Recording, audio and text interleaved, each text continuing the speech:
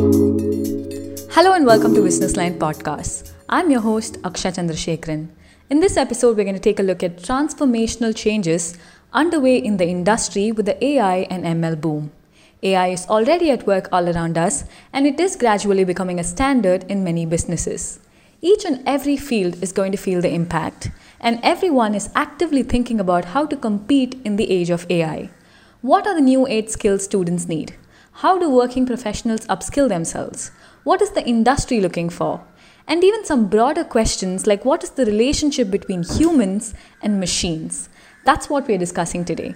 The co-founder and CEO of TalentSprint, Shantanu Paul, speaks on good authority in this regard. TalentSprint, a NEC Group company, is a digital upskilling platform for professionals in search of deep and disruptive skills. Shantanu guides strategy and growth at the 11-year-old edtech company. He has a BTech from IIT Madras and PhD from the University of Michigan, both in computer science. Shantanu began his professional career in New York at the IBM T.J. Watson Research Center in Yorktown Heights. He has authored 20-plus research papers and is an inventor on 2 US patents. He now serves on various advisory boards and committees of banks, financial institutions, and high-tech firms. He has been a visiting professor of entrepreneurship and computing at leading academic institutions and is a sought-after speaker in business and tech conferences. Shantanu, thank you for speaking with Business Line today. Let's start this conversation by breaking down the myth that AI's impact will be largely restricted to the tech world. Yeah, so AI and ML, in fact, there is a saying by Andrew Ng, who's one of the leaders in AI and machine learning, who's a professor at Stanford. Andrew Ng was quoted a few years ago saying that AI and ML are the new electricity. So the question that you're asking is akin to saying, where does electricity have impact in which industry? The answer, of course, is everywhere.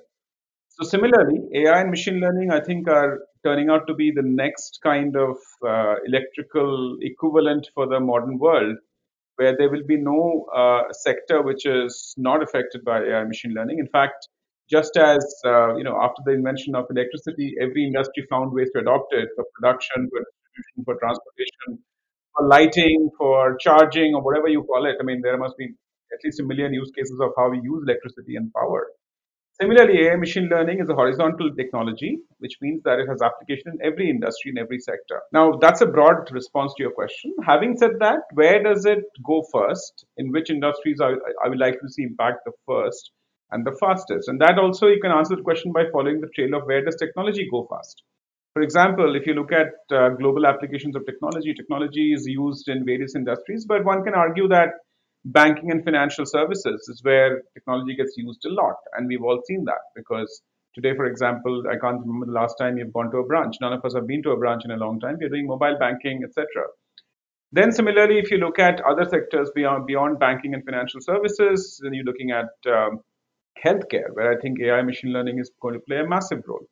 Then you look at automobiles, then look at aviation. I mean, already we know that today's modern cars are smart cars. Then you look at aeroplanes. I mean, even since 1990, we've heard about Boeing and Airbus talking about fly-by-wire, which essentially is saying a highly automated flying machine where the human role is that of supervisor as a pilot and not a flyer as a pilot, right? So if I look across, there is just a huge area of impact. And I could go on and on about this for many, many hours. But just to start the conversation, I would say that certainly banking and financial services, certainly healthcare, certainly insurance, certainly automobile, certainly aviation, smart homes, certainly housing, certainly transportation, right? So all of these sectors, which we are deeply intertwined with in modern industry and modern, I would say modern urban experience, we are all involved in these sectors as consumers or beneficiaries. All of these are going to be affected without a shade of doubt. So, what are the big requirements from the modern day recruiters? Everyone keeps saying 21st century skills, but never go into the nitty gritty of what they actually are. So, my simple question is who is going to be valuable and who is not? Yeah, so I think the first thing that everyone's looking for is computational thinking, which we have.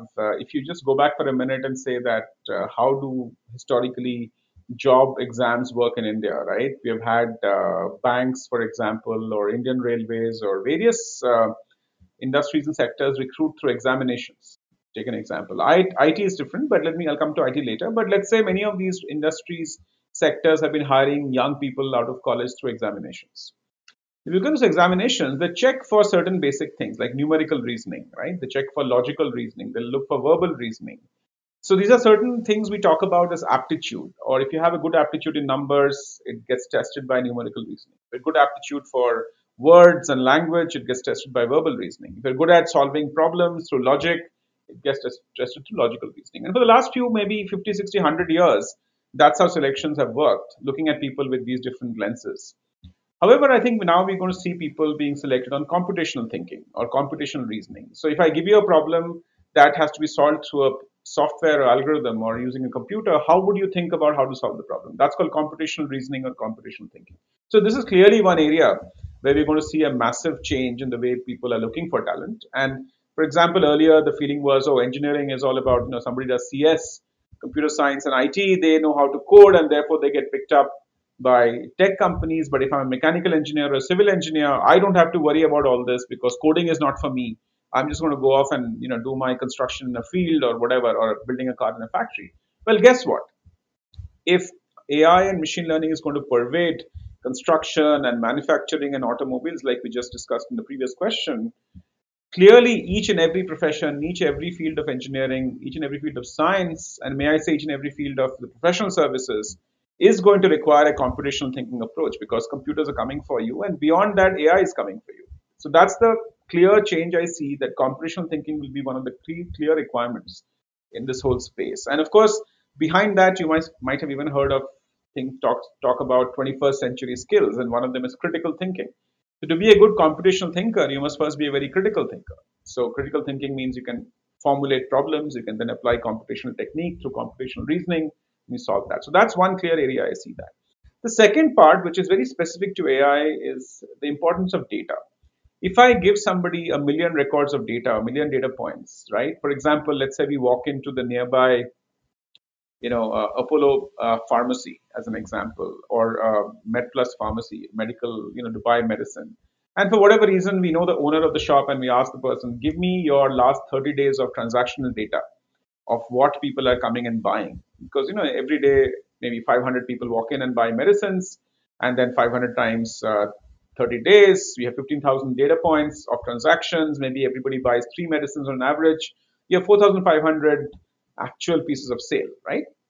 And there are different drugs, different price points. So if I give you the data as a modern professional, what can you do with that data, right? Can you come back and tell me how to run my business better? Can you tell me how to reorganize my inventory management in a pharmacy? So people who can look at data and apply insights to extract meaning from data, I think those are the people that are going to be highly valuable. Clearly, because we know that post-pandemic and certainly even before the pandemic, everything is getting automated. There is a massive push globally towards automation in every business, every industry. When there's automation, you have a massive explosion of data and transactional data, customer data. And then maybe, if you look at that and somebody has gone to social media and written about this pharmacy and said that this pharmacy is good at this but bad at that, and you collect that social media data, can you create more insights from that as to how this business should do its customer relationship management or patient relationship management? So those who can apply computational thinking and apply data analytical thinking, that's going to be the biggest requirement of the modern recruiters. And I think we are seeing that already. Now, beyond that, if you know your AI algorithms and machine learning algorithms, of course, that's a great bonus. For young students coming out of college, I don't think people expect them to be experts in all this. Companies are pretty benign. They're very understanding. They only look for, do you have computational thinking? Do you have data analytical thinking? Can you put it all together into solving problems? You look at large amounts of data and write Python code or maybe some R code to analyze all this information, give us some good insights. I think those are the skills that young professionals have to demonstrate. I know you have an interesting insight about how to demonstrate these skills after you have acquired them. Would you like to share that? I was talking to a professor in Berkeley, Professor Ikhlaq Sidh, who is eminent professor of innovation engineering, and he gave me this soundbite as in normal conversation. He said, project is a new interview, right? In the future, if you can show that you've done a great project, interviews are not required. Because ultimately, what do companies want to check in an interview? They want to check that you can solve complex problems. And if you've done a great project, whether you are a young professional or a working professional, if you are able to show through a project that you've done that you can demonstrate computational thinking, problem solving, data analytical reasoning, writing some code in these new modern languages of data science, then all of a sudden, your project will speak for yourself. So that's really what companies are looking for. They're not looking for just knowledge. They're looking for people who can apply knowledge to solve real world complex problems that require computational data oriented thinking. Addressing the elephant in the room, what do you think about the notion that if AI comes too big, all the jobs are gone? Is that an outdated mindset or is it rooted in any reality? Yeah, that's a great question, Akshay. It has many, many interesting layers to that question. I'll start off by saying that you're absolutely correct that AI has got multiple levels of impact. At the most rudimentary level, as a human being, we can look at an AI and say, "Oh, it's my competition. It's going to take away my job." That I think is a very knee-jerk reaction. But you go to one level higher, AI is not your competitor. AI is your collaborator. But having said that, in different industries, we all know now that the human machine combination is real expertise. Expertise not just humans anymore. And certainly machines, we don't trust their expertise to the full extent. But we believe that a human who's empowered with or augmented with great amount of computational and AI capabilities is obviously going to be a far superior professional. I think that's a given at this point in time. That's, I think, the part answer to your question about what do you think is the reality of human machine interaction. Going beyond that, there's a clear dichotomy in how we think as individuals. We think like consumers and when we think like employees. Let me give you an example. All of us are used to using, by now we love using Zomato or Swiggy, right? And if I tell you now, for example, after having used Zomato or Swiggy for the last few years, I take away your cell phone and I say for the next 3 months, if you have to order food, you have to pick up a phone, a landline, call a number, talk to a person, give your order, and then wait for that person to deliver. I'm willing to bet 99% of us will refuse to do that because we've gotten used to an automated interface to ordering food. So clearly, when you are consumers, we love automation. As consumers, we hate the idea of dealing with other human beings most of the time. Of course, it's a critical emergency. You're in a hospital, you want to see a nurse or a doctor, that's different. Then we want humans. But for most ordinary transactions, we love the idea of automation and we hate the idea of having to deal with a human because humans become interference. They're not very well trained most of the time. Their knowledge of their product catalog is poor. But guess what? In an automated fashion through an app, we are all very happy. So as consumers, we love automation when we're looking at the other side. Now flip it and say you are the person who runs Zomato, right? You are the investor or you are the owner of Zomato. Well, guess what? You don't want to have a million people running around taking orders either because customer satisfaction is going to be very low if you have too many people taking orders. You have to have people to deliver orders to people's doorsteps. That is a necessity because we don't have any other way of doing it better yet. But in terms of taking orders, we don't want humans involved. So Zomato as a Swiggy or an owner of a modern consumer internet business would always prefer more automation and less humans in their workforce. So there's a second example. So consumers love technology, and so do people who create companies. The only person who doesn't like technology in this format is the person wearing the hat of an employee because they think, oh my God, if the AI becomes too big, then all the jobs are gone. So clearly, I think when we think like a consumer, we love technology. When we think like an employee, we are afraid of technology for good reason because we are afraid of losing our livelihoods. So the question about industry wanting to do more automation, I think is established. It's given. It's a question of economics. You can produce more output with less human beings, which costs money. That is always going to be a preference for industry and entrepreneurs to have more and more automation as fast as possible. Now, there was a psychological barrier to this up until a year and a half ago when people thought that if I aggressively, as an entrepreneur, automate my business, what am I going to tell my employees? They're going to feel bad that I'm laying them off or whatever. After the pandemic, the problem has become even more obvious that a lot of these companies which have had to do massive reduction in workforce because they didn't have enough work, when they start building back, I don't see them building back the same level of humans. They're going to build back more technology faster. Because technology, end of the day, is cheap, and technology at scale costs zero, and technology does not need HR supervision. Technology doesn't want holidays. I mean, whatever you call it. So, end of the day, I think the resistance to more automation is gone from entrepreneurs, gone from investors, gone from consumers. The only block of resistance is employees. And here, I think I would say the employees or people as our professionals, if we augment ourselves, each of us as professionals, decide to augment ourselves with more knowledge of AI, machine learning, and all the modern technologies, we are going to be far more productive professionals. So I think the future is clear that there is a world for people who are technology enabled, humans, and they get all the prime jobs of the future. And there are people who are not learning technology, choosing to remain ignorant of technology, and for them the wages will continue to fall and the quality of work will continue to decline. All questions about the future of work are tricky because one cannot see the future. But I believe, as a subject matter expert and as someone who's been following the industry trends, you might have some indications on where things are going. Where are we headed? In my estimation, it's going to be like a future of the workforce has three different sets of workforces or workers, right? At the top of the hierarchy are people who are capable of creating new ideas. So I call them idea creators, right? So if you're an idea creator, then you have all this potential. So for example, just think of an example. Somebody comes up with a great idea, and that idea becomes the next Uber or the next Airbnb. So clearly, if you are somebody who can generate ideas and implement them, then I think you're top of the hierarchy, because clearly one of the premiums in the world of the future is idea generators can create companies, can create products, can create new service lines, and therefore anybody who can create a new company or a product or a service line has a huge economic value.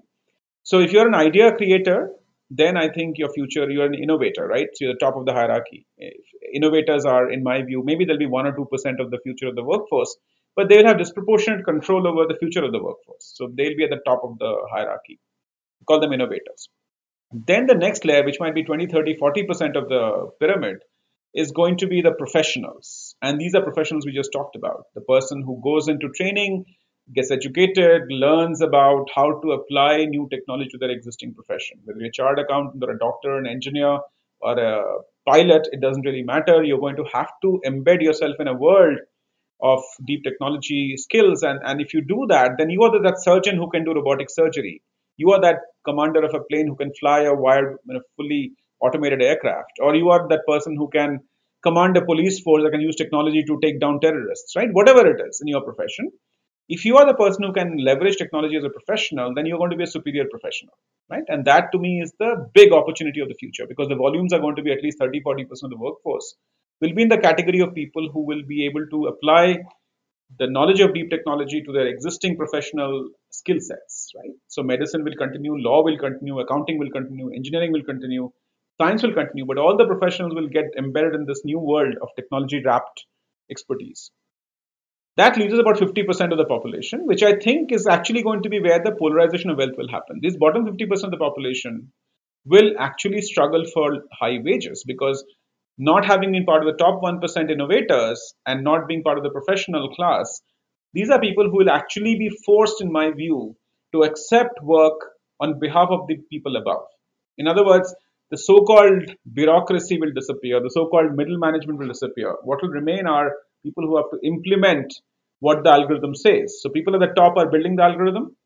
The innovators are coming up with the algorithm idea. Professionals are building the algorithms and actually implementing it. And then the rest of the people are following the algorithm. Now, to use a very, I would say, a little bit of a not so pleasant example, think of the Uber driver of today. The Uber driver of today is at the mercy of this big Uber machine. The Uber machine tells them when to pick up someone, where to pick them up from. It tells them where to drop them off. It rewards them from doing exactly what the algorithm says. For example, if it says go from point A to point B using this path and the driver follows it, they get rewarded. If they deviate from the path, they get penalized. So in other words, we normally think that machines work for humans, but I would argue now with the example of Uber that the opposite is true. Humans are working for machines. It's perfectly visible. Now, if you take that analogy and keep going and say, okay, then maybe the next thing is like people who are delivering Amazon goods to our houses. They're also at the mercy of the machine, right? They're also following what the Amazon delivery app is telling them to do, where to pick it up, where to drop it off. So long story short, this is where the polarization of wealth will begin, right? The people at the top will enjoy disproportionate rewards. The next level will also enjoy great rewards. And then people who are at the mercy of the machine might actually lose out, because that's not where the wages will be paid. So in a way, good news for level 1 and level 2, not so good news for level 3 is my view of the future of the workforce. Wow, thank you so much, Shantanu, for taking the time out and speaking with us today. I had a lot of aha moments throughout the episode, and I'm certain that the listeners did too.